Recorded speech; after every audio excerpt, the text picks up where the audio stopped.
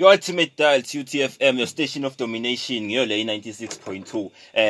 You are still tuning to the live at 6, the current affairs show. We'll give you an update of anything and anything. My name is Andy Swazulu. Right about now is the 41 minutes past the hour of 6, and we have an interview with Ubaba Stive Mabona from the education department, Konala Gauteng, about the reopening of schools. Mr. Steve, good evening and welcome to the show, sir. Good evening, my brother, and to all our listeners. How are you, sir? I'm good, and how are you? We are good. Thank you so much for making time to talk to us. Now, just to get into the business of the day, sir, how do you welcome the decision taken by the minister to reopen schools, sir? We welcome it. We've been actually advocating for that because remember, we have said that we have lost so much curriculum time. Yes. So, especially in the primary school level, I mean, it's foundation phase there. Learners need to be monitored very closely. They need to be reminded constantly.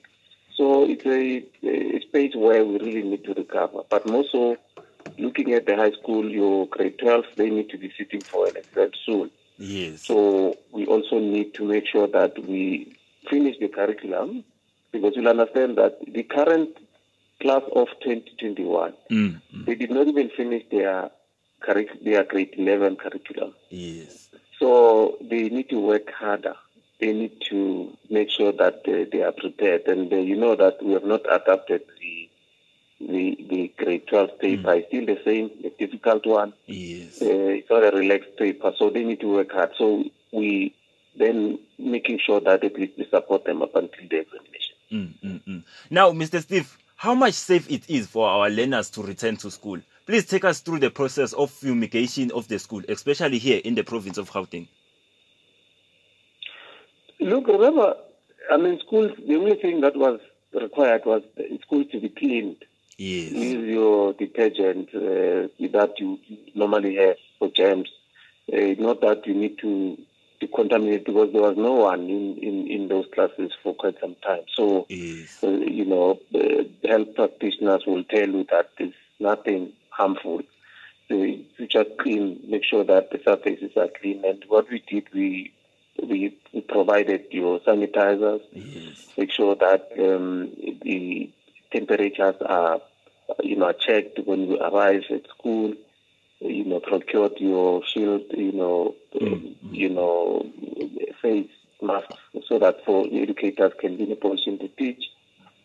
All equipment that is needed, we have to provide that and make sure that at least the environment is conducive for teaching. Yes. Now, sir, we can agree that this closing and reopening of schools affects a lot of learners, especially slow learners. So what are the measures that are put in place to assist such learners? Well, it's factual that we're not going to recover. We must be honest. We're not going to recover this year, next year. Yes. We still have a long way to go to recover. But whatever curriculum we have, we then make sure that learners are assessed on what you are teaching them, on what they would have been taught. So the focus on that. That's why we said in the primary schools, we need to bring them back, all of them. Yes. So that we monitor them and check their progress, how far they are. Because we can't say you will give them assignments and work at home. At home, it's not everyone that will be capable to assist, when you do your homeworks and all that. So that's why we want them. Teachers will be in a position to assess them and check on what is it that they need, where are they lacking, and how can they be assisted. So educators will be in a position to do that. So that's why we have requested that they must then also adapt your annual teaching plan. Make sure that you are reasonable. You know that this is what you're going to cover with the time left until you then assess them. So that's the process that it's closely monitored in the task force. Well said. Now, sir, lastly, before I let you go, there is corruption about the issuing of personal protective equipment, the PEE tenders. So please share us your view about this issue and how will this affect your department? No, we don't deal with that. That is the Department of Health that is procuring PPEs. No, sir. We don't procure. The Department of Health procures, and then we get from them, then we distribute it accordingly. No, I'm referring that let's just say when the Department of Education doesn't get the PPEs, how will this affect the school? That's my question, if I may refer. No, we have delivered. I mean, we have received before Monday. Yes. All schools. I mean, the last deliveries were done even on a Sunday, just to make sure that schools are ready on Monday. The final schools that received deliveries, I think, no, not even Sundays, last Saturday. All schools that received their PPEs and all those requirements, So we did not have a problem on that. Well, good.